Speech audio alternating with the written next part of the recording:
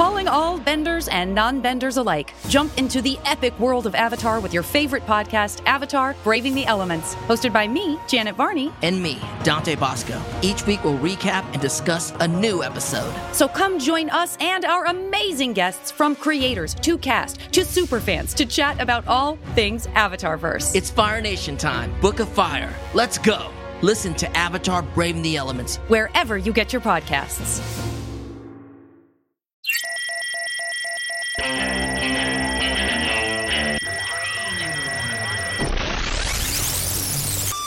What is up, everybody? Welcome to The Stack. I'm Alex. I'm Justin. I'm Pete. And on The Stack, we talk about so many comics that have come out this week. Many comics. Never too many. No such thing. Because we're going to kick it off with Daredevil #1 from Marvel, written by Saladin Ahmed, art by Aaron Cooter. Can already tell what Pete's opinion is. He thinks, he gives it his seal of approval. Wow, slam. Wow. Why do we even talk when we could just applaud in different rates? Yeah. There we go. We would get through this much more quickly if we just applauded instead of opinions.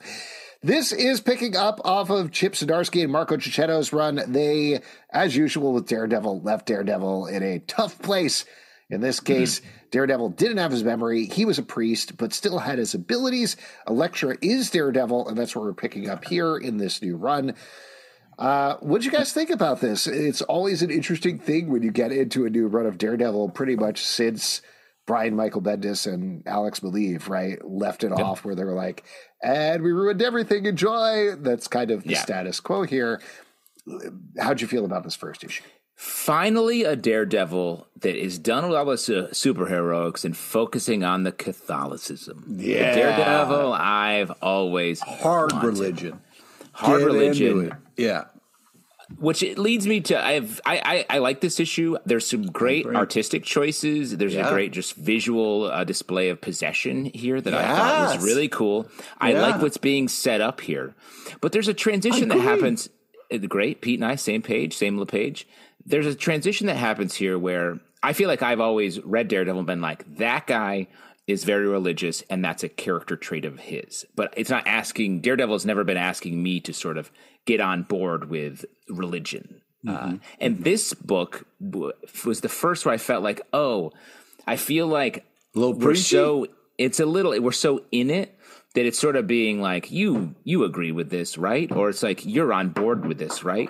And it's a subtle change, but it's definitely one that I was like, this is getting me a little, I'm less interested in that. Oh, interesting. Well, I don't think, I hear what you're saying, Justin. I do think we're leaning into his religious background here because he is going full on priest mode status. But that's what they call it. I don't think it was kind of like, hey, you should. By the way, I don't know religion. sports that much. When a sports player gets down on one knee, that's called going priest mode, right? Yeah, gets down on one knee, way to bring up maybe the most controversial thing. I didn't think. Honestly, you're talking Kaepernick. I think he means when someone takes a knee on the field, downs the ball, to end the play. To go into the half. I'll edit out that part so there's no confusion from the audience. Go ahead, Pete. Yeah. Anyways, I think it's one of those things where, I mean, we do lean more on the religion of this, and that's because he is a priest in this. That's where we find him. I really do like the leaning on if Matt's just a priest, what does that mean for everybody else? You know what I mean? So I really liked the Elektra in this. Sometimes Elektra is a little bit darker, sometimes more possessed. But here she's financially backing Matt's dreams and kind of being his, trying to help him. And what's interesting about it is sometimes you're like, oh, this is just comics or whatever. But the idea that she puts forth is this interesting one of he earned this kind of choice. He died. I thought he was gone. And he's trying to live this separate life, which I thought was an interesting kind of thing of I'm just going to hang back and let somebody have their happy ending, even though that maybe I have feelings for them or whatever. I thought it was a really cool choice that they made with Elektra. I also I agree with Justin. The kind of like the fights with the devil was so interesting, especially with the way it was drawn and the whole possession thing. I thought it was just so creative and cool. We've seen so many different fights. It's just anytime you get something new and fresh. Yeah, but of course the art's super type bananas. I mean, just really I was going to say I will read literally anything that Aaron Kuder draws. He is one of my favorite working artists right now, and to the point you were saying, Pete. He draws the hell out of Elektra, even more than the Matt Murdock sequences. There's something about like, there's a thing where she's crouching on the rooftop and he shoots it, you know what I mean, from like an up angle that I thought was stunning. There's one where she's jumping through the air and the black of her costume fades into the night sky. Stunning again. And like you guys are saying, this villain here who possesses, spoiler, Elektra at a certain point, the way that it's drawn physically is so cool. Disturbing and interesting. Love all of that. But Justin, I'm kind of on your side here in terms of like, I want this to be a bigger swing. To get into spoilers, by the end of the issue, Matt has his memories back. He knows he's Daredevil. He's still a priest, but he's basically back to status quo pretty much, and he has a new enemy to face. I wish they had sat in this moment longer. I wish they had sat in like he has no memory, change it, change his cast, change everything. Take those big wild swings where you're like, yo, this isn't Daredevil that I know at all. That's, I think, the best place that you can go with Daredevil versus this is really interesting. I like Saladin Ahmed, very good, really solid writer. Aaron Kuder, gorgeous art. But I want to see where this is going in the long term. How is this going to be different from what I've read before? Well, I would say it definitely does that because he's not Daredevil. You know what I mean? Elektra's Daredevil, and he's a priest. That's a very different direction than it's ever been. My priest is Daredevil. I don't know about you guys. Oh, wow. Yeah. I just want to see cool religion, bro. I just want to see Foggy in the tower, like ringing the bells and screaming. You're right. Sanctuary. Where is Foggy? Good point, Justin. It's playing the organ. Foggy Moto. Foggy Moto. Let's go. I agree with you, though, Alex. Just one last thing on the more serious side. Like, I feel like I don't understand what Matt Murdock, the priest, is. What does he think about his life? He has no memories, but he doesn't have a gap. Do he have another life in its place? It's very unclear. And then suddenly he's like, I remember you. We used to date, but you dress like a devil. I'll never do that. I'm doing that in 3 pages. I don't know what prompted all these decisions because I don't really know this new character. So to have him changing so quickly is a bit fast. Why don't we move on to another number one, Batman and Robin number one from DC Comics, written by Joshua Williamson, art by Simone DeMeo. This issue, or the idea of the series, is that Damian and Bruce move back in together, and Bruce is going to legit try to be a dad to his dick little son. And come on, dude. Yes, no, it's complimentary. Complimentary. No, Dick is the other son. Dick is the other son. There we go. What'd you guys think about this one? They fight a bunch of animal creatures and some bad things happen to Batman by the end of the issue. Yeah. How'd you feel about this? I thought this was a great first issue, really a lot of fun. I really like what they're setting up here. Crazy last panel. But I like this kind of odd couple dynamic having to live together, kind of awkwardness and the fun that kind of ensues with that. This is a fun relationship to lean into. I'm glad we're kind of putting them in one place to see what happens. So I think it's a solid first-ish. Yeah, I like this relationship. I like that they're sort of taking it seriously. It's very much played only on the superheroic side, the Damian Bruce relationship. So I like that they are living together. They're having to be with each other. I like the page that's Damian's like comic book that he's working on. Yeah, I thought was really cool. The art is really interesting. It's very like neon. Can I just say, and I hesitate to say this because we like to be very positive about things, I didn't like the art of this book. Get out of here with that. I found it very hard to tell what was going on at certain points. It was so exaggerated. The inks felt very flat to me. I liked the story, but that was a real barrier for me in terms of reading this issue. I get that. It's a bit busy and like you're saying, flat, not a ton of depth. to it, but I like it though. It reminds like the color palette is just very different, and it doesn't, because it all has this sort of it's less light and dark. There's just color all the time, so I think it's a little harder to walk through. But it's just I think it's just a different style because it's very slick in another way. Yeah. Well, there you go. Kilmore, #1 from IDW, written by Scott Bryan Wilson, art by Max Allen Fuchs. We had the team on the show a few weeks back, and we talked to them about this book. So go back and listen to the live show. If you didn't, they answered a lot of questions about this first issue that now you can know since the issue is out there. This takes place in an unspecified time in the future in a city that has been left behind by the space industry. And in its place, a bunch of serial killers have taken residence and are running amok because there's not enough cops, there's not enough firefighters, there's not enough literally anybody to take care of anything. We're following 2 detectives who team up to try to figure out exactly what's going on. And meanwhile, we're meeting a bunch of serial killers at the same time. I love this book. So many big, wild swings in here. What did you guys think? Yeah, I agreed. I mean, we said a lot about the book in the series, or in the interview, but on the reread, this feels like a regular people Mortal Kombat. They're all serial killers. They look like, except the serial killers have an advantage. They have some much better finishing moves, like driving a car for the first serial killer we meet. Yeah, Ethel. But this book is brutal. It's fun. It is. There's a lot of interesting mythology that seems like it's boiling underneath it. So definitely into this. This is very scary. I mean, a very kind of like a scary idea kind of brought to fruition here in a very interesting, cool way. It's, I mean, even the guy who's just kind of like, being interrogated, it's so freaky. Like there's the giraffe. Kind of, the giraffe guy. That's so funny. Like he's not funny. No, he's not. A ton of people. He's not funny. The scenes are funny. The way that they describe the scenes and the way the scenes are played out, they're played for comedy, and I thought they were hilarious. He's funny. Comedy book. Comedy murder. Man. Who's real quick, who's the funniest serial killer? Pete, you go first. I know you have a top 10, Pete, but just give us I don't know, top 3 or something like that. Anyway, where's Dahmer on the art in this is really great.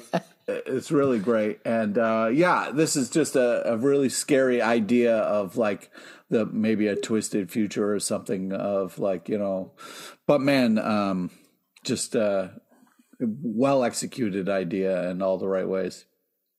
Cool. Nice. Alligator Loki, #1 from Marvel, written by Alyssa Wong, art by Bob Quinn. This is collecting the digital series. So you're getting a bunch of short, silent stories, very similar to the It's Jeff issue that was released a while ago. Except here we're getting with Alligator Loki, who is a alternate universe version of Loki. Allie Loki, just so adorable, so much fun. I think this was great, and also we get a lot of Allie Loki adventures for in this comic. They kind of jammed a bunch of stories in here, which is great. You get to see a lot. You get your money's worth. I mean, this is cute art to perfection and kind of really played out. More, please. What a great team on this. Is this your favorite Loki, Pete?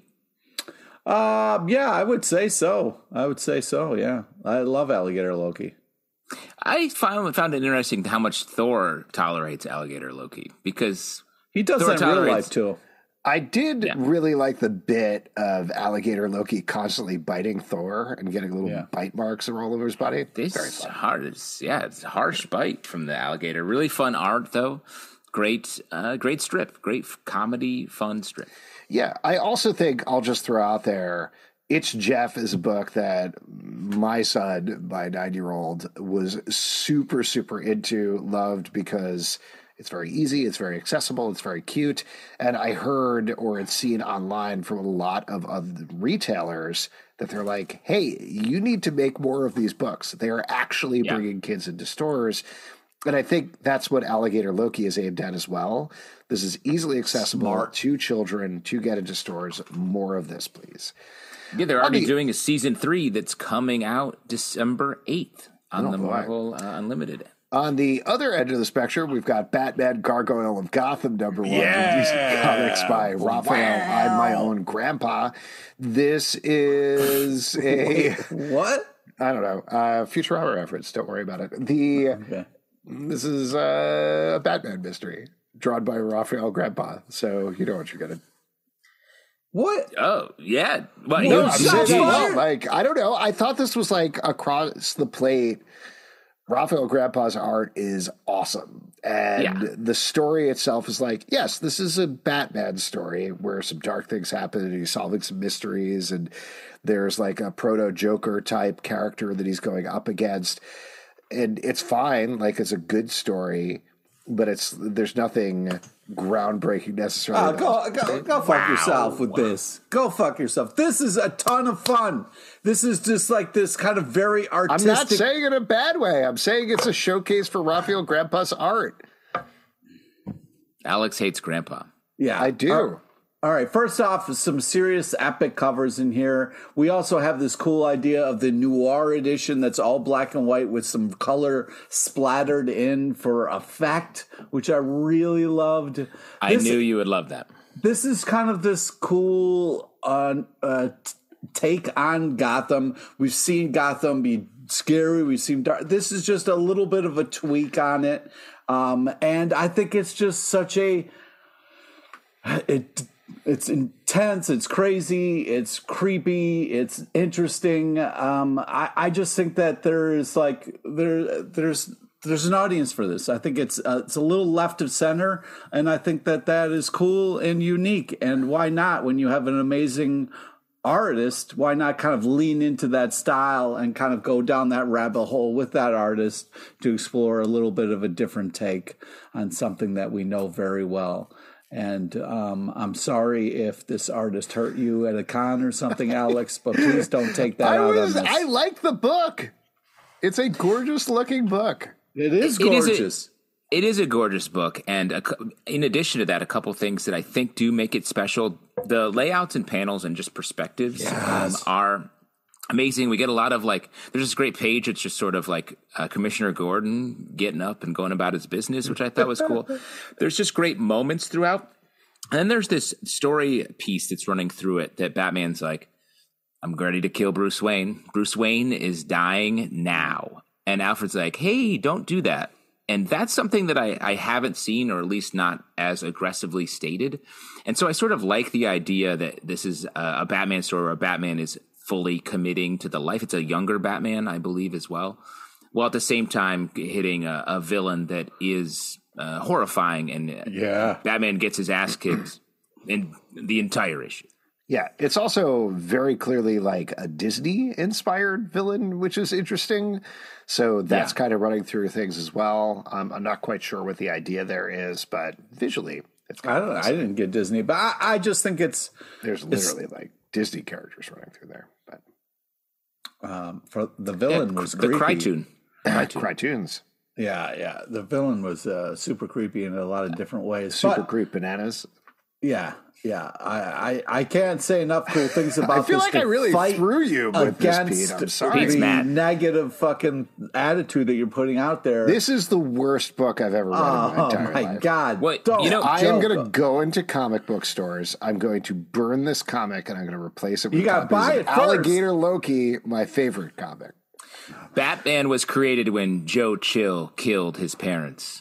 Pete's Batman was created when Alex shit on this Batman book. And I didn't even shit on it. I said I liked it. Pete declared vengeance on all Alex's everywhere. Beautiful art with a fine story. From the world of minor threats, the alternates #1 from Dark Horse Comics, written by Patton Oswalt, Jordan Bloom, Tim Seeley, art by Christopher Mitten, Ian Herring, and Tess Fowler. This is, per the title, spinning off of the miniseries Minor Threats, which is set in a new superhero universe where villains and heroes are just kind of part of the fabric of the world. I don't know that there's necessarily like a concrete premise for this world per se, other than a tone of a little more focus on the villains as people who are just trying to do their jobs like everybody else. So what we're getting here is entirely new characters, all part of a support group. There's some stuff going on and going down that happened in the past where basically like they were part of a crossover, and during the crossover they went to another dimension and lived entire lives there. You know how this goes if you ever read comics before, and now they're dealing with that in different ways, and potentially some of that stuff is coming back for them. I didn't know what to expect from this. I thought this was going to be like an anthology book. It's not that. It's a new miniseries, and I thought it was great. I agree. This is really cool. I like this universe. It's a lot of packed in the original series. A ton was packed into it. And this feels the same way. It reminds me a lot of Black Hammer. If you're a Black Hammer fan and want sort of that's coming to the end, literally, in the current arc titled The End, if you want to jump onto a universe in the same vein that's just starting, I think this is a good comic to jump into.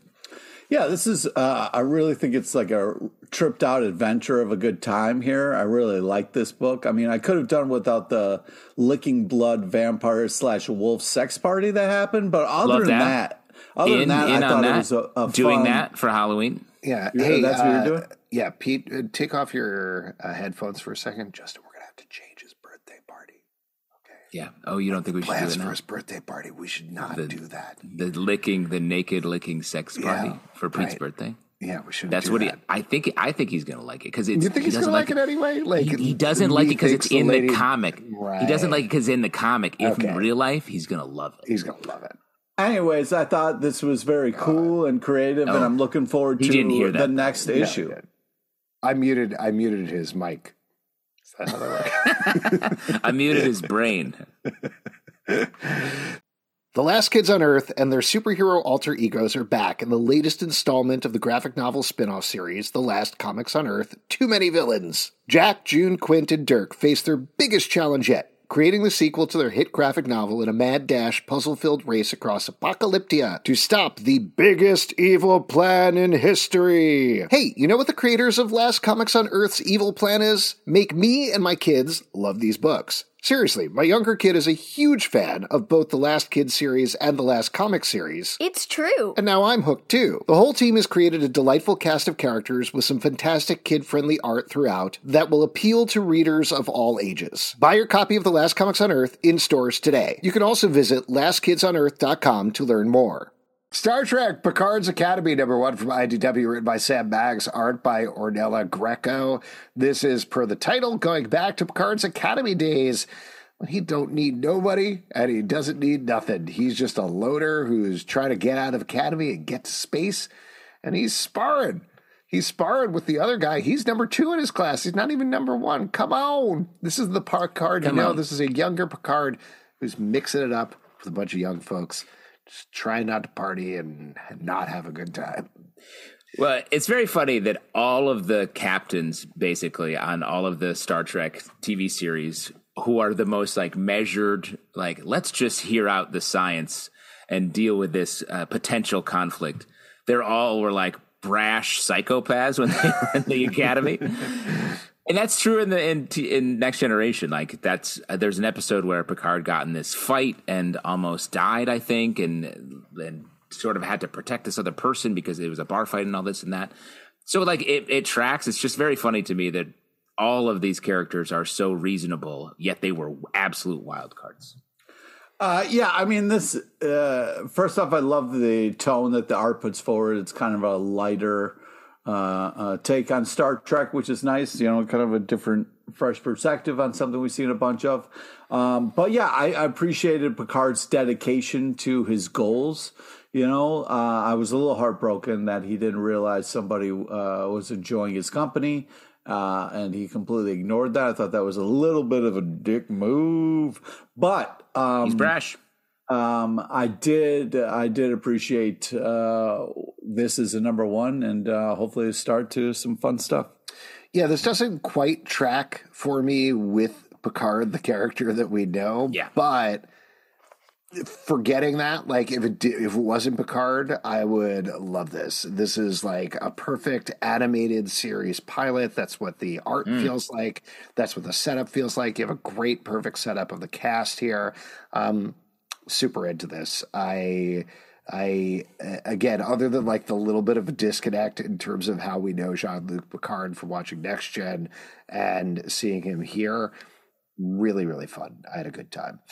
Let's talk about Creepshow, Volume 2, Number 1 from Image Comics by Garth Ennis. Yikes! Phil Hester. Art by Becky Cloonan and Phil Hester. This is 2 stories of spooky weirdness, and that's all it is. Right, guys?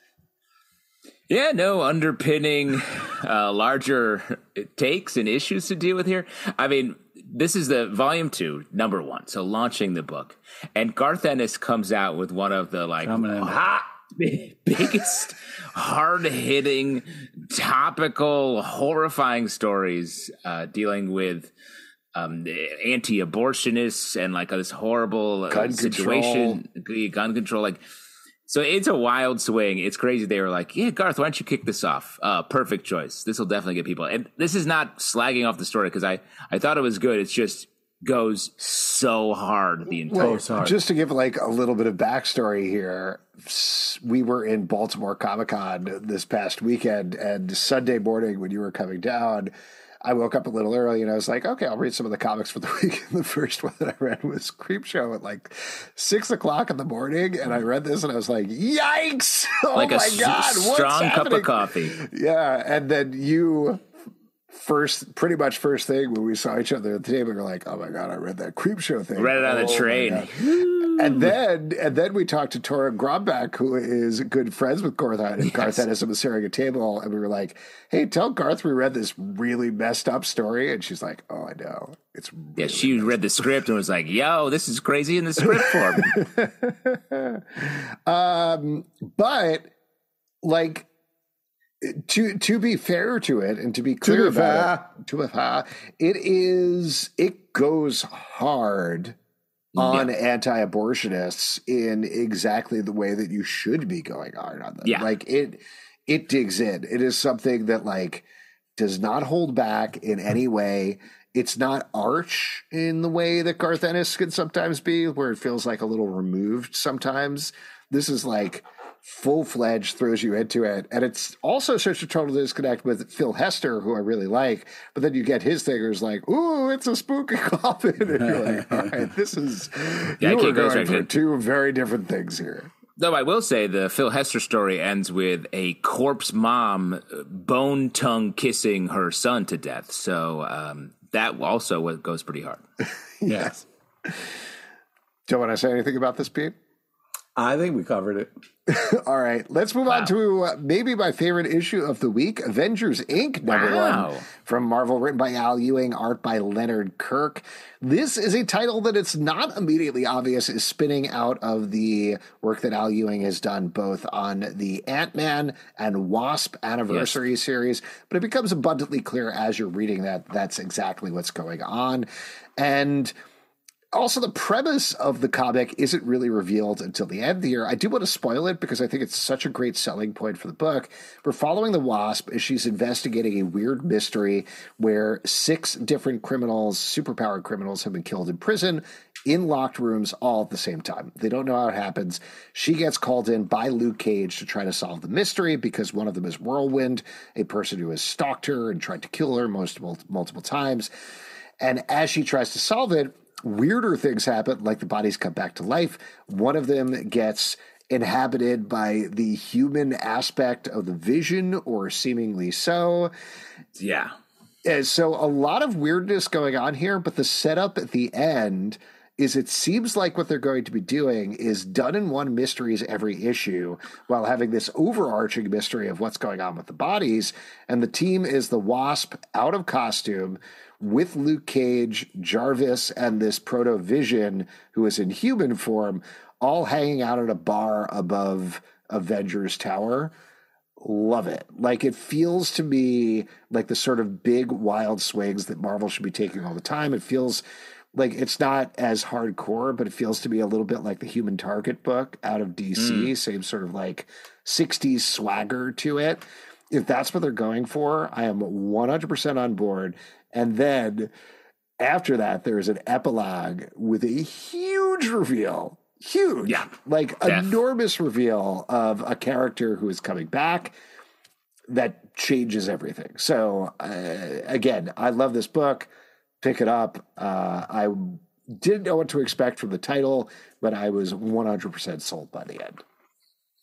I agree with you. This was a fun read. I love the idea of this book. I definitely want to have this type of comic all across both Marvel and DC, of just like interesting one-off stories with an overarching mystery. One thing this made me think is like Luke Cage's Mayor. Where's that book? Where's the Mark Russell written Luke Cage as Mayor book that's like comedy, but also like dealing with some real issues, political issues? I would love that. Let's go. Yeah, I agree with Justin. I think this is cool. I'm interested to see what's going to happen. This is an amazing team. The art's super tight bananas, and more Luke Cage.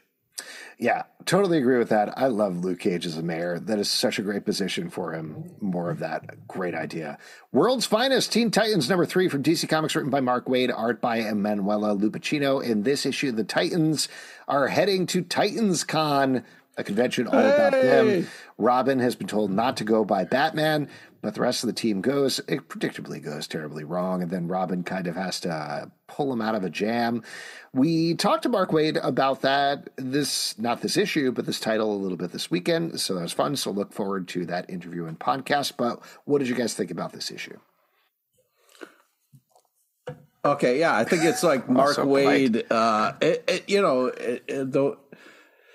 If Mark Waid's the writer in this and he's saying like the heroes go to a con and get overwhelmed, I mean, I feel like it's Mark Waid being like, hey, you guys need to calm down when you're at my table, okay? Because it can get a little overwhelming and I need you to chill the fuck out a little bit, you know?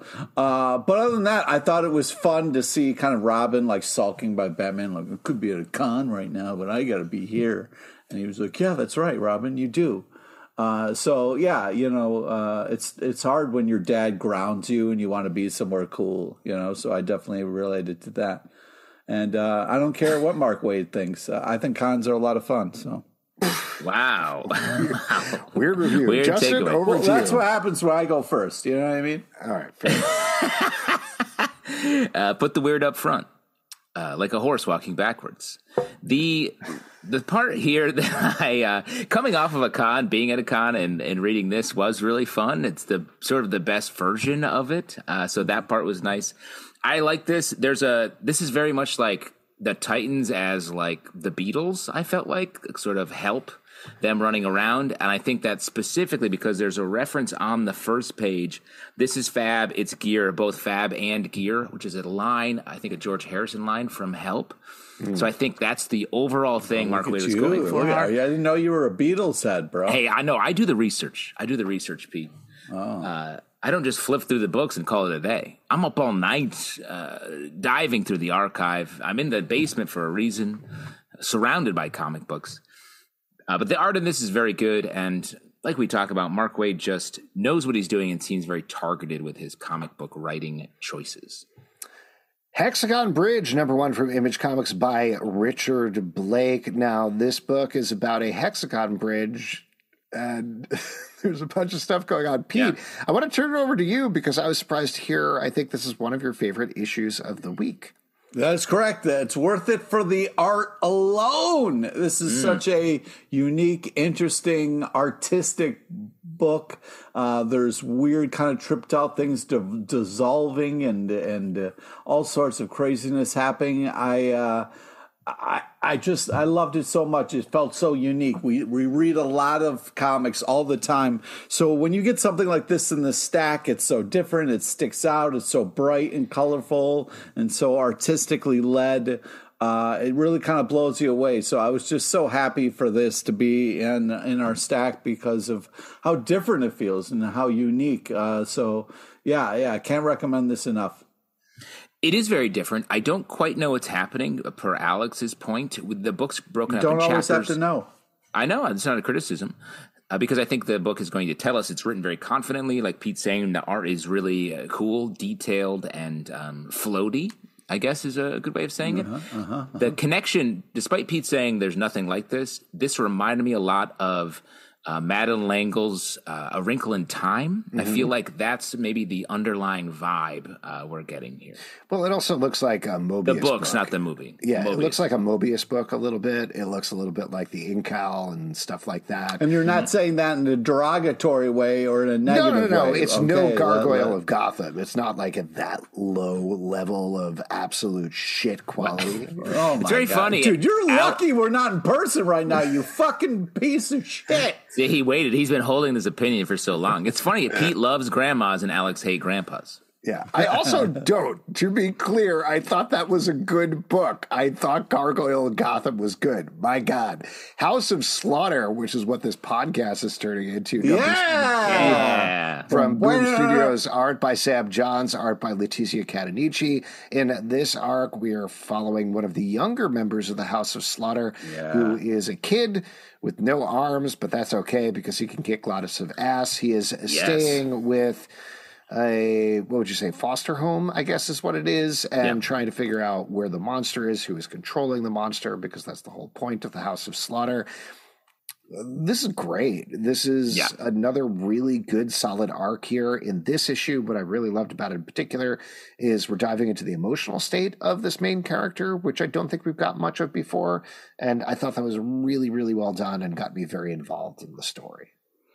Yeah. Plus the art's super tight bananas, and it's just so creative and cool. I mean, you take something that's normally such a fun kind of toy. They have this kind of like cutout of, kind of like one person, and then you kind of string it open, and it's all these kind of people holding hands, and they make it evil and creepy in this Paper comic dolls. The paper dolls. So like, just super impressed with the art in this, but also just the kind of character dive we get in this book. There is so much going on. I love when the confidence of a book to kind of pause things and just kind of spend some time on one aspect and really dive deep. So yeah, love the story, love all the creepiness and all the action in this issue. Just really impressive what they're doing with this House of Slaughter book.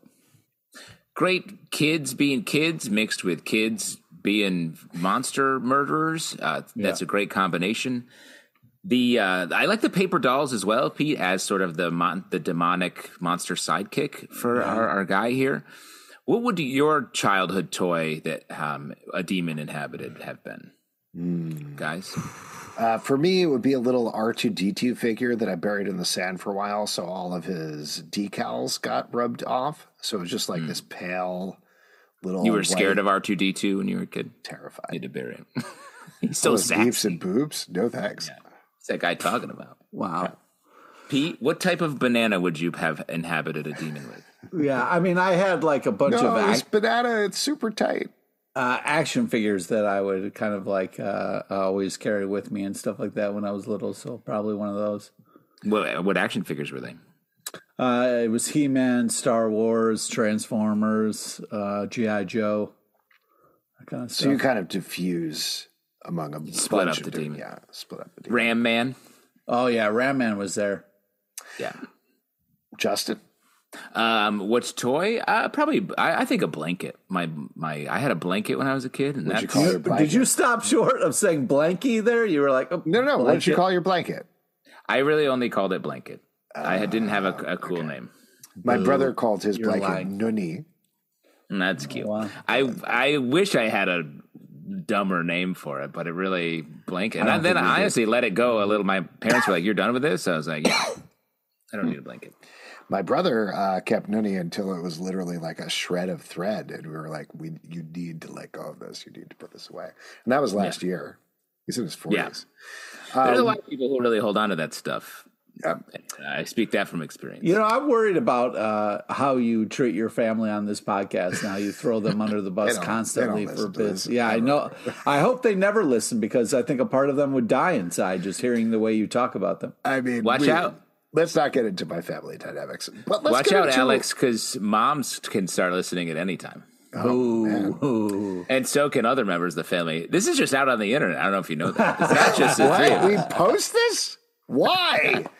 Werewolf by Night #1 from Marvel, written by Derek Landy, art by Fran Galan. If you love the Werewolf by Night special on Disney Plus, if you love the relationship between Werewolf by Night and Alison Bledstone, get ready because a year later, here's this comic. Hey, come on, dude. Alex slamming the release still schedule. Streaming. It's not like it's I know. just I'm sorry. away. This is a weird week for Marvel because they're like, did you like Werewolf by Night last year? Here's this. Did you like Alligator Loki 2 years ago? Guess what? Now we have a comic. It takes a while to make comics, Also, they released you dick. Star Wars Obi-Wan Kenobi, the direct adaptation of Obi-Wan Kenobi, which again, a year ago at this point. I mean, that is weird. I agree with you. That's all. But this comic, it's not fun. You shitting on the thing we're trying to hold up and talk about, and it'd be like, comics are great. And that's a fair critique. Fucking bullshit. Yeah, but it's not. He's not saying that. It is weird that because this book, content wise, is very much. It's not the same story as the Werewolf by Night special, but it's right next door to it, and it's good. But this is the kind of thing I think we talk about a lot. If Marvel and DC want to really get readers in who are watching their shows, I would put this out the week after or like a little bit after. Same week. The numbers are probably not there. Otherwise, they would be doing it. Well, to put it out now seems like this may be this is a good book, I think. But it's not in support of anything, and the time is so far away, it doesn't really make a ton of sense. It's the sort of thing, what I'm saying is that if you watched Werewolf by Night on Disney Plus and you loved it and went to the store and you're like, hey, you got any Werewolf by Night things? They're like, sure, man, we got the stuff from the 70s that seems totally unrelated and still good, mind you. But versus having this book, which the art by Fran Gon is great. The colors are great. Werewolf by Night is in black and white, while Elsa Bloodstone is very much, I know we don't say his name anymore, but very much the Warren Ellis, Elsa Bloodstone from Next Wave. And she's in color the entire time, so I love that dichotomy going on there. The story by Derek Landy is very fun. There's a ridiculous demon fight that happens in here, so very enjoyable. But anybody, even if there were like 5 people who watched Werewolf by Night on Disney Plus were like, I'd like to read a comic about this, they're not coming back a year later to check out that thing. That is not happening. And I think I would chalk that up to, I don't think that's Marvel's fault. I think that's probably Disney's fault in terms of not caring about or coordinating with Marvel at all. And this stuff would be my guess. Well, whatever. We got a cool book, and I think that I love I'm a sucker for the will they, won't they, and I think they do a great job of that. I also think the art style is really fun, like you were talking about with the black and white versus color. Really great character designs. Love the King of Wolves and Bloodstone here. I think the art tone makes it a little bit lighter, whereas the show is definitely like a very kind of old school kind of horror noir. So I thought this was kind of a lighter, funner take. I enjoyed it, and I wasn't mad about years of scheduling or any other thing. I'm mad. I'm mad as hell, and I'm not going to take it anymore. Wow! But this is a good book with good art. Yeah, I can't believe they got Pete, a person who would read comics anyway. Superman Lost, number 6 from DC Comics, written by Priest, art by Carlo Pagulian. This is continuing the story of Superman was gone for, at this point, I think 20 years? Something like that. Long. That's crazy. Oh, my God. He has been on this planet called Newark that he named, and he met a Green Lantern who he's hanging out with, and it seems like they have some sort of flirtation thing going on, potentially. Yeah. And it's all building to a crescendo where he wants to leave this planet because he wants to get home, but can't leave them because he can't let them die. And they are in a very similar situation to Krypton. We're also getting little scenes of a completely traumatized Superman back at home talking to Batman, among other things. This comic is becoming harder and harder to read every issue, but in exactly the right way. The emotion is there. The art is there. I love the moves they make with the Green Lantern in this issue as well. What do you guys think about this? I like a lot of what you just said, the emotionality. I like the reveal we have here about the Green Lantern. I like the Superman in the outfit and the stuff that he's sort of going through. But the world is so complicated. Like, it's called Newark. There's all these people. I want Superman to be more lost. I want him to just be like a little bit more lost rather than like embroiled in the politics of this planet that I feel like he's going to leave and never come back to, or he'll come back and save them. But it's not like this planet is a big future story. So it feels, I wish we were focusing more on Superman being adrift, being caught up in different one-off adventures, a bit more like the Tom King Supergirl series, but with Superman and feeling all the same emotionality that you're talking about, Alex, but just a little more out there.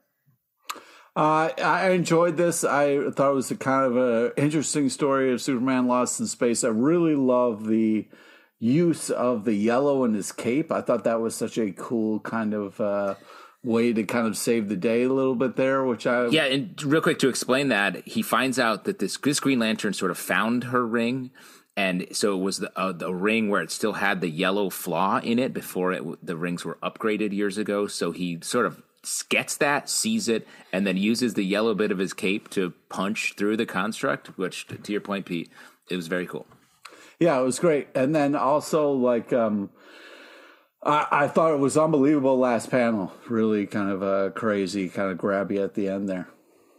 Great book.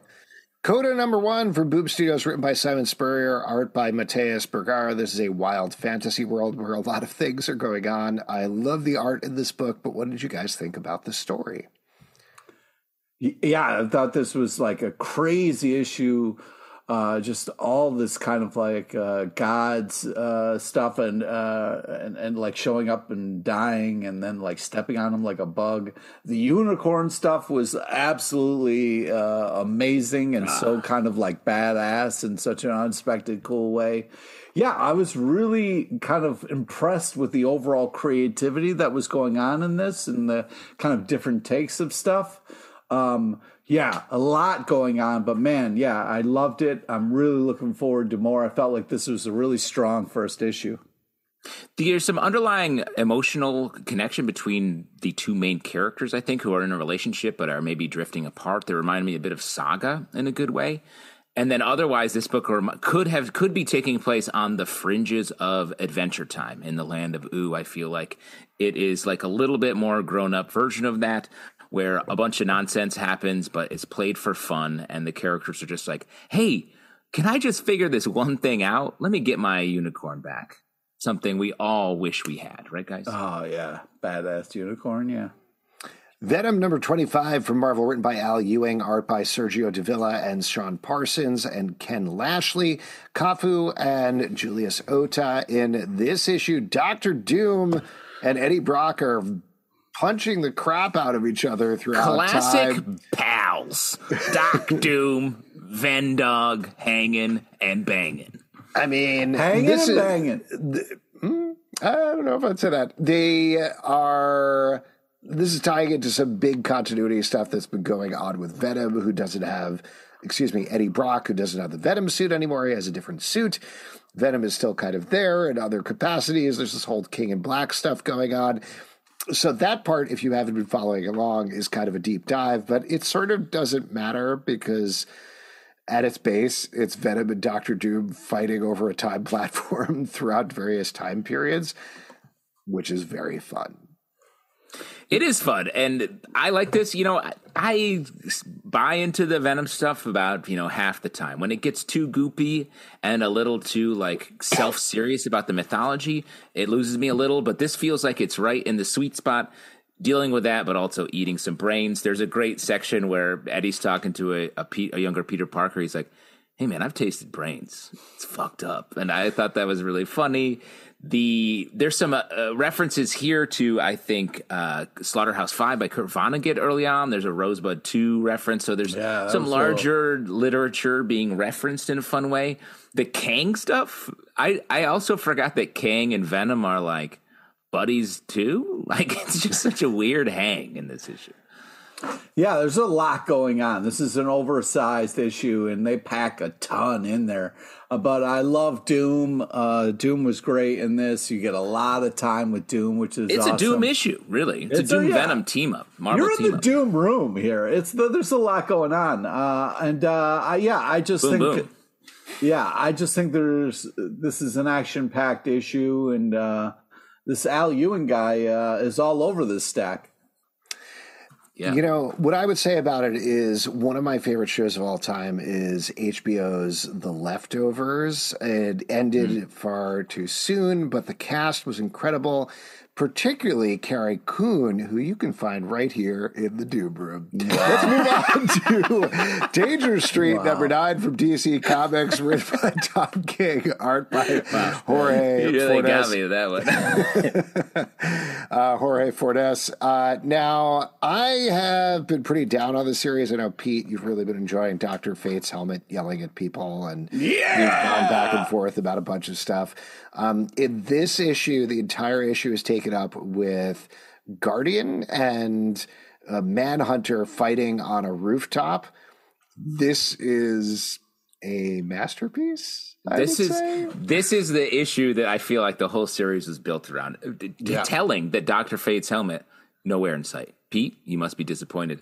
But this is just... I thought I was going to be, because I was like, hell yeah, Danger Street, let's go. And then I was let's talk what? helmet. What? But then after I was reading it, I was like, this is epic. I mean, this is the award-winning issue of this series. Like, this is the one. It's just a great verbal sparring between two sort of random characters, if I may. Like, they're not. I don't know if this isn't everyone's favorite Manhunter. The Guardian, this isn't like, wow, that's the Guardian I go to bat for. So, like, it really feels like, because they're just sort of regular heroes / villains, that falls away, and it's about the nature of fights.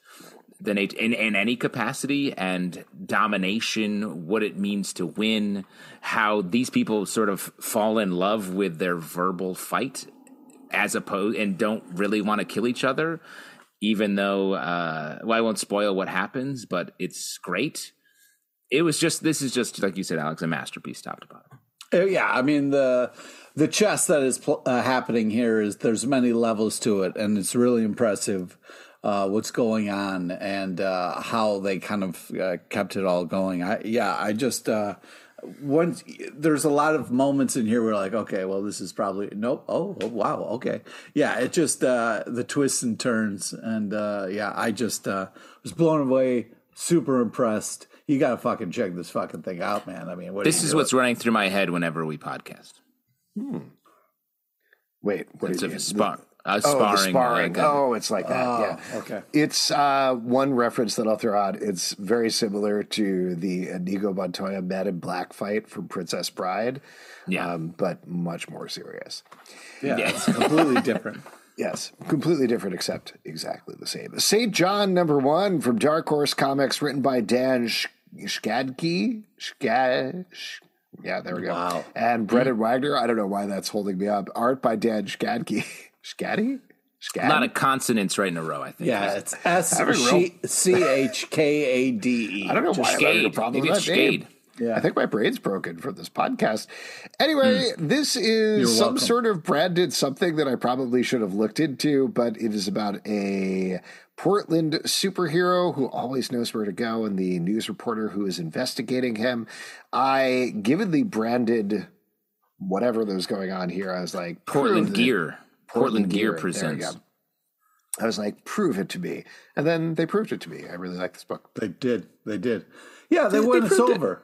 Yeah, I really thought this was a fun ish. I love the art style. It kind of brought a levity to it. I like the kind of superhero back and forth with this reporter. An interesting power set that kind of gets more curious as the issue goes on. I think they did a great job of setting things up and getting you interested for more. Solid first issue. Just good vibes. This superhero is pure positivity. Yeah, Nothing gets him down. I thought there was going to be a twist where something bad was happening or he was somehow up to something. But nope, just a genuine good dude who always knows when to show up and help any random person with almost any task. Yeah, it's a cool power. Keep comics weird, man. Keep comics weird. Astonishing Iceman #2 from Marvel, written by Steve Orlando, art by Vincenzo Caruto. In this issue, Iceman is literally barely holding it together as he is fighting various elemental enemies. What'd you guys think about this? I mean, this continues to be really great. Steve Orlando is just killing it right now. He's an unbelievable writer.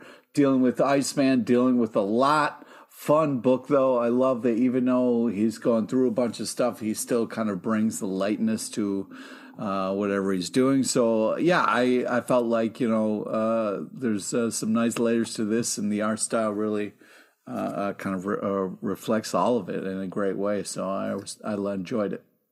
There's a lot of complicated ideas here, but in a book that really plays simply, it's about a relationship, it's about sort of death, it's just about like superheroes fighting each other. It sort of exists next to the Fall of X crossover or event, I should say, but it spins out of that and lets Iceman be be the victim of that, while at the same time having a fun.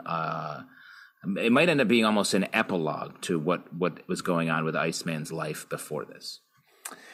Green Lantern #3 from DC Comics, written by Jeremy Adams and Philip Kennedy Johnson, art by Zermanico and Montos. The front story is dealing with Hal Jordan, who has a Green Lantern ring, but it's a different Green Lantern ring. We're not 100% sure what's going on with it. Also, Sinestro is back without a ring, but recruiting some allies anyway for some unknown reason.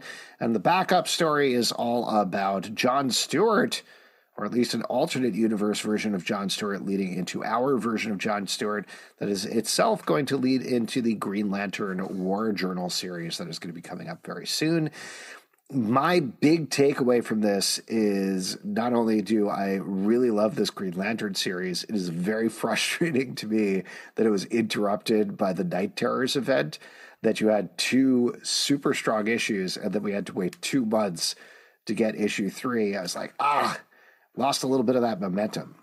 Pete, very mad at me for saying literally anything about publishing schedules and how they affect. First off, Night Terrors was a great event, so sorry fun was delayed, but sometimes for big events, sometimes they put a parade down your street and you got to wait, you know what I mean? So, that's life. Mm-hmm. All I'm saying is I would have preferred, if you're going to do an event or a crossover, it's always very annoying to me when it happens in like the 2nd or 3rd issue, because it interrupts the momentum there. Yes, I find it annoying. That's my opinion. There's an event going on. So where were we? Parades, great, or absolute bullshit? These 2 commentators will weigh in. There's this fun event going on, and I got to wait. Well, how about this? Let's say this. Like, you're like, I just moved into my house. I love my new house. And then a parade immediately comes through your house as soon as you say that. Wouldn't you prefer the parade comes after you set up all of your furniture and everything and really that's the thing about parades. You know what I mean? They happen and you got to deal with it. You know what I mean? You got to be like, oh man, well, at least life is fun, Great. At least life is fun. Yeah, that's, if there's anybody on this podcast who loves the phrase, who believes in the phrase "life is fun," it's definitely you, Pete. I don't know what you mean by that. Well, hold on a second. We haven't seen each other for like 4 years. We see each other, so I feel crazy saying this, but you guys have spent too much time together. Because you're at each other's throats about something that is absolutely fine. Like, that's my whole point. Is it's fine. Yeah, but you're yelling at him also in a way where I'm like, it's also fine on your end to be like, yeah, it was annoying that this other thing happened in the middle. Something you've been annoyed at in your life constantly. That's true. Sure. Yeah. Anyways, Ryan Reynolds is Green Lantern here. I love the Sinestro stuff. What the fuck are you talking about? Love the King Shark eating guards. That's always fun. The human juice is a great line as well. He's a bad guy. Yeah. I think this was a great looking book and really a fun issue. It's hard to reinvent Hal Jordan, Green Lantern, and Sinestro. But this book's doing it from another angle. Like, I like the way it's being played a lot through Carol and sort of the way Hal is like, I wish I was still with you. And she's like, it's not happening. But he's still around her. They're still like sort of working together. They're still dealing with the issues they had when they were more closely tied. So that's really interesting. And then with the Sinestro of it all, I feel like he's been sort of slowly walking toward Hal in these first two. And then we had this fucking parade in the middle. And then now this third issue. And it's great. The last page of this issue, of the front story, was really cool. And the backstory, we talked to Philip Kennedy Johnson at Baltimore Comic-Con, the con that broke up Alex and Pete famously. And he is so excited for his series that spins out of this backup, Green Lantern War Journal, that is coming soon. Yeah, it is. I Hate Fairyland, number 9 from Image Comics, written by Scotty Young, art by Brett Bean, picking up at the cliffhanger of the last issue, where it certainly looked like Gert got fried by Duncan's dragon fire. Spoiler, she didn't. It was just Duncan imagining it, but something crazy happens to Gert anyway. Yeah. I thought this was another very fun issue of a very fun series. Justin, I know you're not as high on this one, but Pete, what did you think?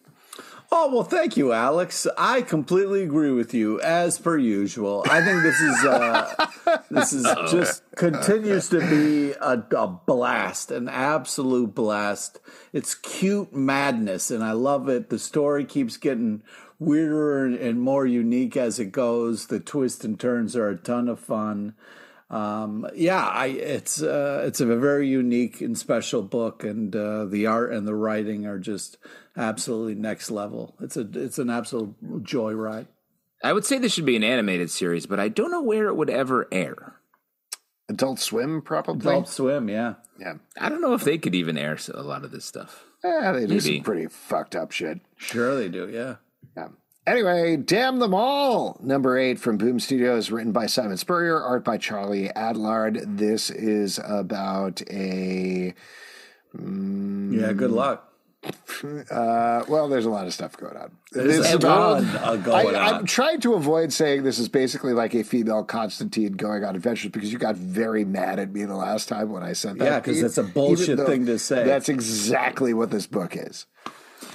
It is, but the plot, I think that's a good comparison, but the plot focuses on this sort of female Constantine dealing with the ghost of her mentor, trying to find her way in the world, a world where demons are very much a part of it, and people. Yeah, there's a drawer full of goblins that pop out. I mean, come on.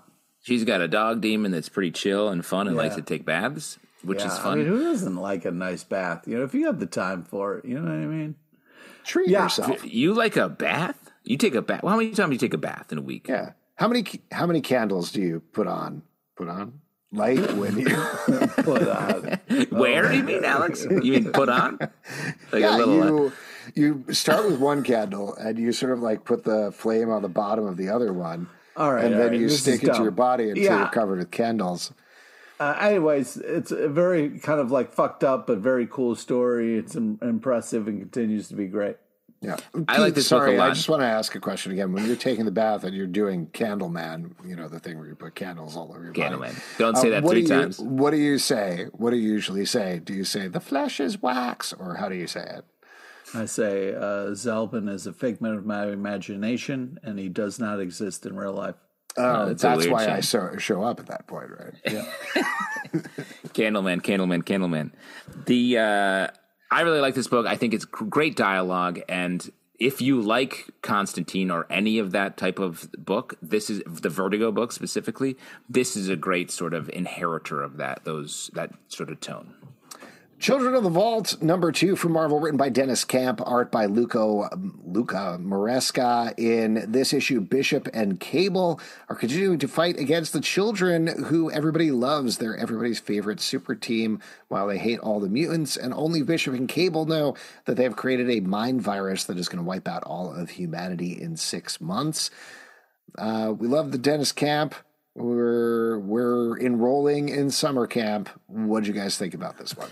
This is my favorite X book of the week. I like this. I like Dennis Camp. I like the way that he writes these characters. Great to see Cable and Bishop back out there together again for the millionth time since they traveled forward through time and fought an epic battle for a tiny baby Hope. But this feels like a sort of a Thunderboltsy take on these bad guys. And we are setting up for next issue for a big old fight. Yeah, I really liked kind of the setup for the next issue for sure.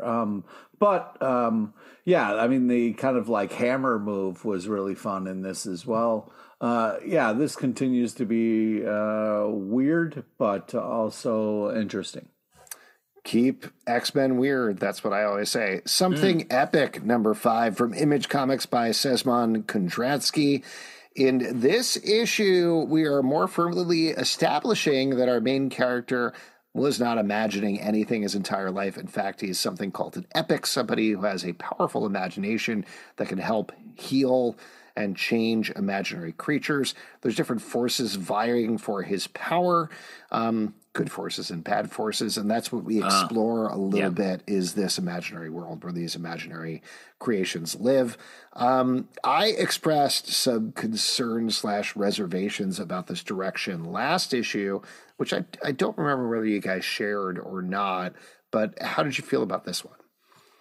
I think I agreed with you a little bit. I liked the first couple issues where we were dealing with larger ideas of creativity and sort of some higher-minded stuff. And now we're getting fully into a Ready Player One-esque mythology underlying this main character. I hope that we can rebalance a little bit and get some of those larger ideas back into it, and it doesn't just become this sort of a little bit of a boilerplate story that we've heard, because it started out so strong and so different. Yeah, I mean, I don't know. It got a little weird for me on this issue, but I do think it continues to be interesting enough that I will check it out. We got the kind of mother of all creations here, which is interesting. But yeah, there was little parts where I was a little kind of lost. Yeah, I think he made a decision to, there's this thing happening in like the first 3 issues of, is it real? Is it not real? And ultimately went for the surprising decision of, it's real. It's all real. It's actually happening. And in my mind, like kind of like what you were saying, Justin, that's the less interesting decision. But I don't know. The art's still really good, and there is still a lot of exploration about creativity and what it means. So I think it's still worth following. Let's check out the next issue and see what happens. Murder Inc. Jagger Rose, number 5 from Dark Horse Comics, written by Brian Michael Bendis, art by Michael Avon Oeming. Jagger Rose has become the queen of all mafia and is dealing with the repercussions of that in this issue, as well as some double dealing from one of the worst people alive, the President of the United States. And not the good one who was singing about peaches in a can and everything, the bad one. Yeah.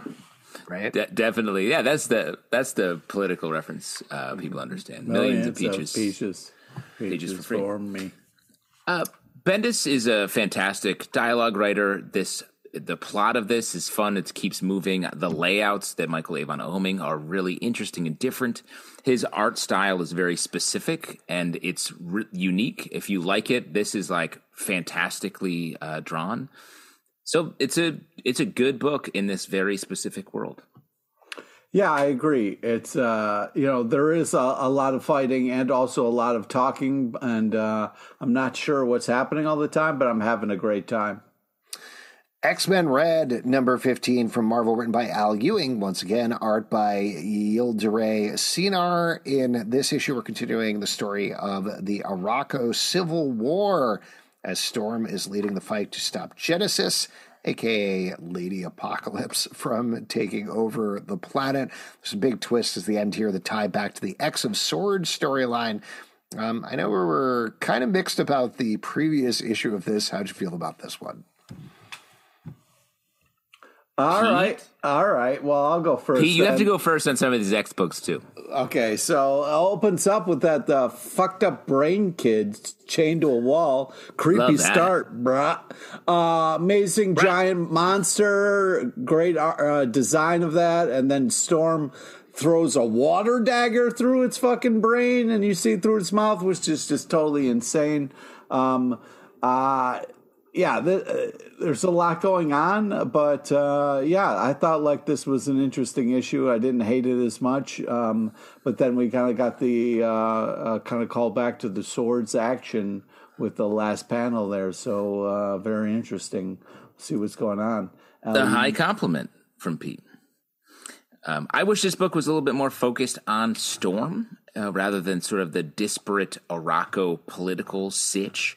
Great badass work when she does come on the page, but also great art. Just need a little bit more clarity in what's going on. So would you say if the comics are rockoing, don't come a knockoing? Wow. Yeah, that's wow. You took the words right out of my mouth. My sick brain. Mech Cadets, #2 from Boom Studios, written by Greg Pak, art by Takeshi Miyazawa. This is continuing the story of these kids who power these mech suits. They're in space currently fighting some aliens to try to save another alien in direct defiance of the orders given to them. There is a page at the end here that hit me in the heart a little bit. You know, I don't know about you guys, but I continue to be very impressed by this series. This is very cliche elevated is what I would say about it. You're getting these very anime tropes, but as usual, Greg Pak is figuring out a very emotional and grounded and interesting way to get into it. The art is really good and the designs are really good, both of the aliens and the mech suits. I'm very into this. Yeah, he's a just technician. So you know, it's pronounced Pak. I think that this is very enjoyable. I love all the action. The kind of daughter angle is very cool and great. There's a lot of heart. I love the giants and robot monsters. Oh my! This is a blast, and Greg is absolutely killing this. It's pronounced Grieg. This is sort of like Power Rangers meets Transformers meets Starcom, an animated show that was on when I was in the mid '90s, and that's fun. I think it also kind of feels a little bit like Voltron on Netflix. It kind of feels, actually, another Netflix series that I would mention that it feels very close to is Mech Cadets. The Enfeld Gang Massacre #2 from Image Comics, written by Chris Condon, art by Jacob Phillips. This is a back-in-time Western story tying into That Texas Blood. And in this issue, it is an absolute goddamn massacre as the law in town comes directly for the Enfeld Gang, who, in this case, is probably blameless for the murder that they are being accused of, but it is a bloody mess in terms of what goes down here as things escalate extremely quickly. Justin, I want to turn it for you. I know this is one of your favorite issues of the week. I love this book. It's great. Just Western gunfight happening through the whole thing. It's based on actual events in real history. That makes it more tragic and gives it a little bit extra dimension. The art is fantastic. That Texas Blood is one of my favorite books. This, by the same team, is really extending just their work into another era. Give me more. Give me more. Yeah, wow. I just think it's very unique and interesting as far as a lot of cool layers. It opens up, you got those old timey ads, in the front, and then we get this kind of dream sequence, and then it's you got blood, and it's not my blood, and then you get the kind of flashback to this giant fight that gets out of hand, and then you get the dynamite going off, and the fun kind of onomatopoeia action. So yeah, there's a really lot of great stuff to love in this, and it does not disappoint for sure. The colors, the art, just really impressive. X-Force #44 from Marvel, written by Benjamin Percy, art by Robert Gill. In this issue, we're dealing with the fallout of the last issue, picking up and maybe catching up a little bit after the Hellfire Gala, when most of X-Force was taken by Colossus's evil brother, Mikhail Rasputin, who is making some big moves here, while Domino and Sage are trying to track down the rest of the team, among other things going on. What'd you all think about this? What do you all think about this? Yeah, you make me go first. No, I'll go first here. I like this book as well. This was probably my second favorite book of the X book of the week. Okay, all right.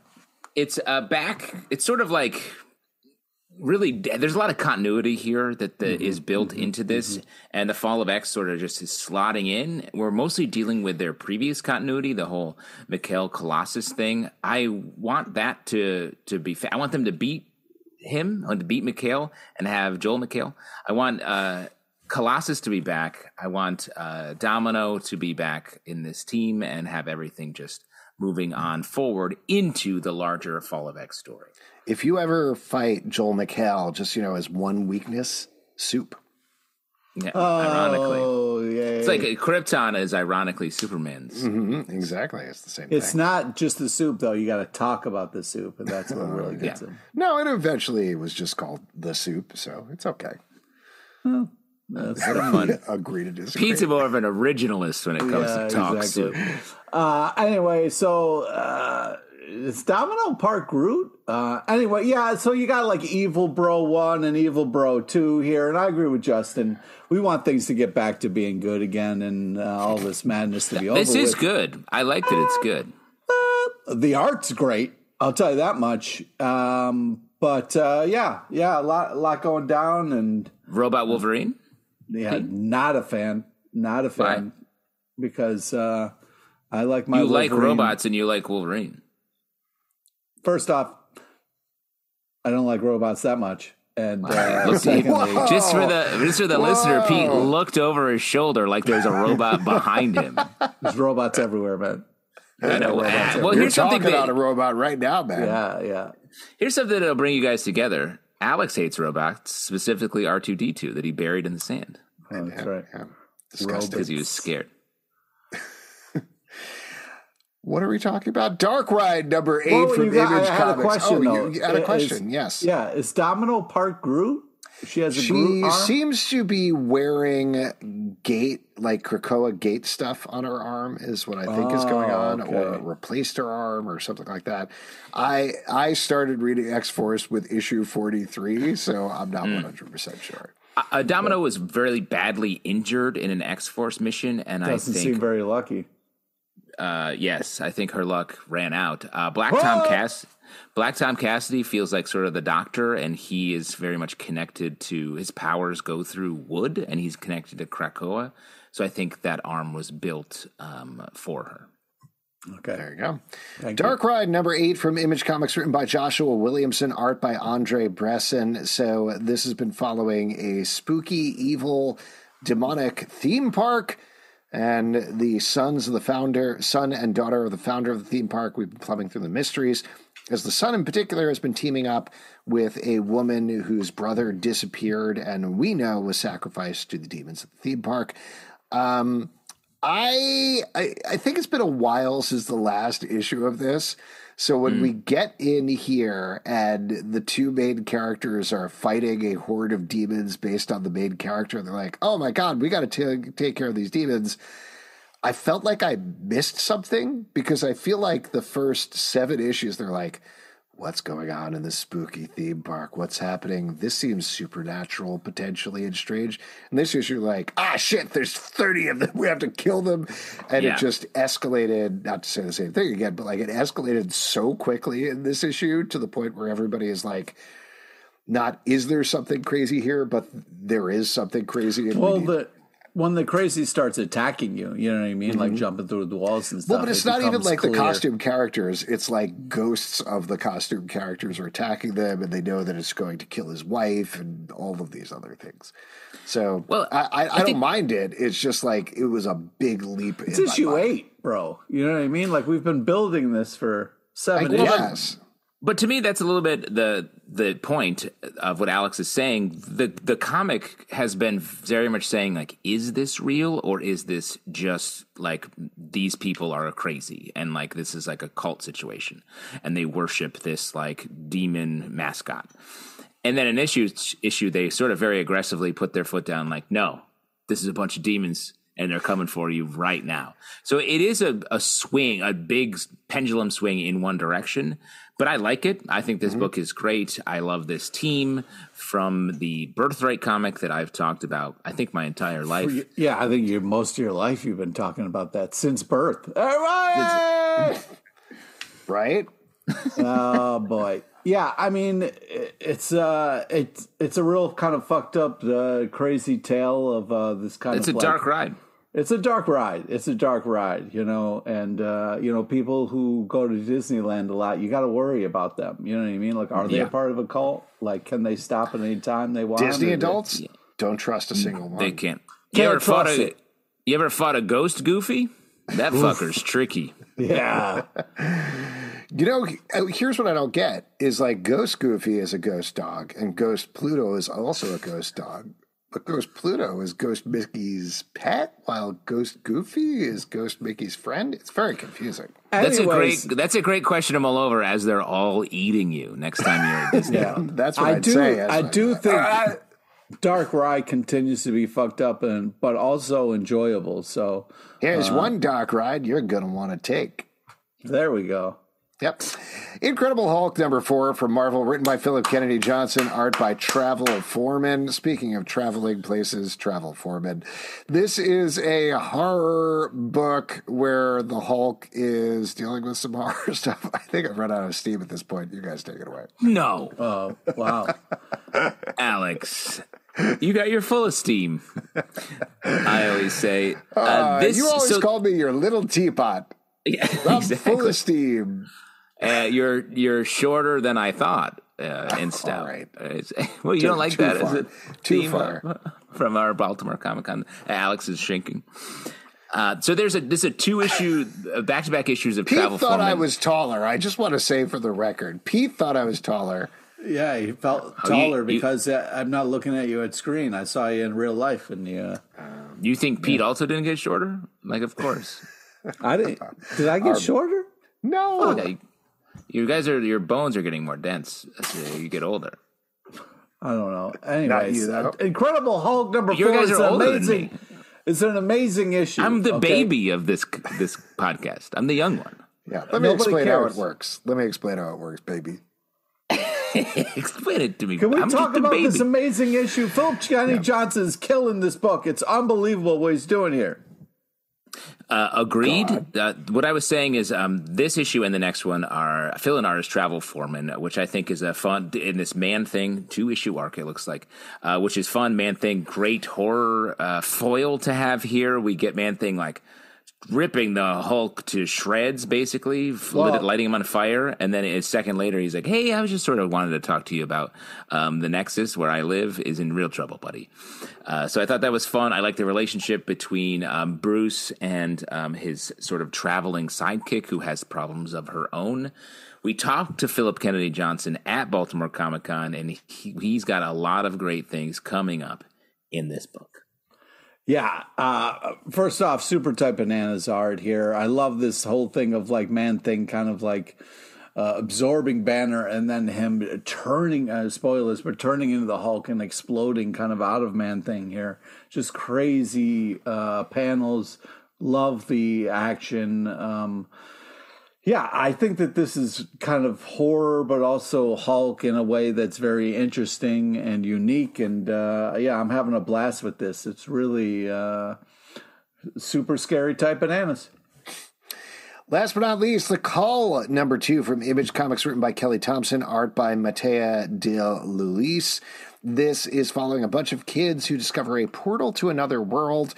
Got in flashes of a bunch of other things in the first issue, including something that happens that leads some horrific kaiju-style monsters seemingly coming out of that portal at some point. But here we're catching up with them as they decide to go into the portal. They start to explore this world as they look for one of their members' missing brother. There's also an implication that potentially some other folks are missing as well. The first issue was one of my favorite first issues I've read in a really long time. So I was a little nervous about this one, but I really think it holds up. This is a perfect beginning to a fantasy, supernatural inflected teen movie. We get to know a lot more about the characters, a little more about the world. There's some more weird mysteries, and the art is stunningly detailed. Really great art. Yeah. I continue to be really impressed by this title. You travel to a strange world. You don't know if you're going to get out. How long does it take till you're having sex on the ground? Yeah, like exactly. the characters in this book. Got like 2 minutes. Yeah. It happens pretty fast here. Yeah, I was kind of like, there's way too much going on. And also, like, would you follow a kind of weird-looking cat that then turns into a furry? Like, I don't know if I would. You know what I mean? I might go the opposite direction. I would, A, start having sex as I'm going through the portal, and B, I'd be like, hey, furries. Portal sex. Furries. Any furries here? I want to follow you wherever. So that's my agenda. Pete, you're a cat guy. You'd follow the cat. Just to be clear, we're not talking about Crawl 2. This isn't the sequel to Crawl. This is Call. So, I don't want anybody. There's a glaive in the book, though, which is interesting. It's a great clarification, Pete. Thank you. Editor LePage. But the art in this book is fantastic, and I'm really engaged by this story as well. It has, young people traveling to a strange world. It's a little more fantastical than like Stranger Things, and a little more like the kids are a little older. So that's great because the relationships are a little more complicated. Yeah, Kelly Thompson is an amazing writer, and this continues to be really an impressive book. And that is it for the stack. If you'd like to support this podcast and all the podcasts we do, patreon.com/Comic Book Club. Also, we do a live show every Tuesday night at 7 p.m. to Facebook and YouTube. Coming out, we would love to chat with you about comics. Apple, Spotify, Android, or the app of your choice to subscribe, listen, and follow the show at Comic Book Live on Twitter/X, Comic Book Club Live on TikTok and Instagram, comicbookclublive.com for this podcast and many more. Until next time, we'll see you at the Comic Book Club. Is that you're doing that for all of it? No. I'll tell you what. I thought about it this weekend over at Baltimore Comic Con. Why don't I do this? Why have I not been saying this for 16 freaking years? Well, see, the thing is I like the way you were doing it before because it would be cool to run into somebody at a comic book shop, you know? Yeah, but we're Comic Book Club. Yeah, we're the that club. part's super clear. I don't think anybody is listening going, what is the name of this? And just to be clear, you guys can't bump into each other anywhere for like 6 months. And occasionally they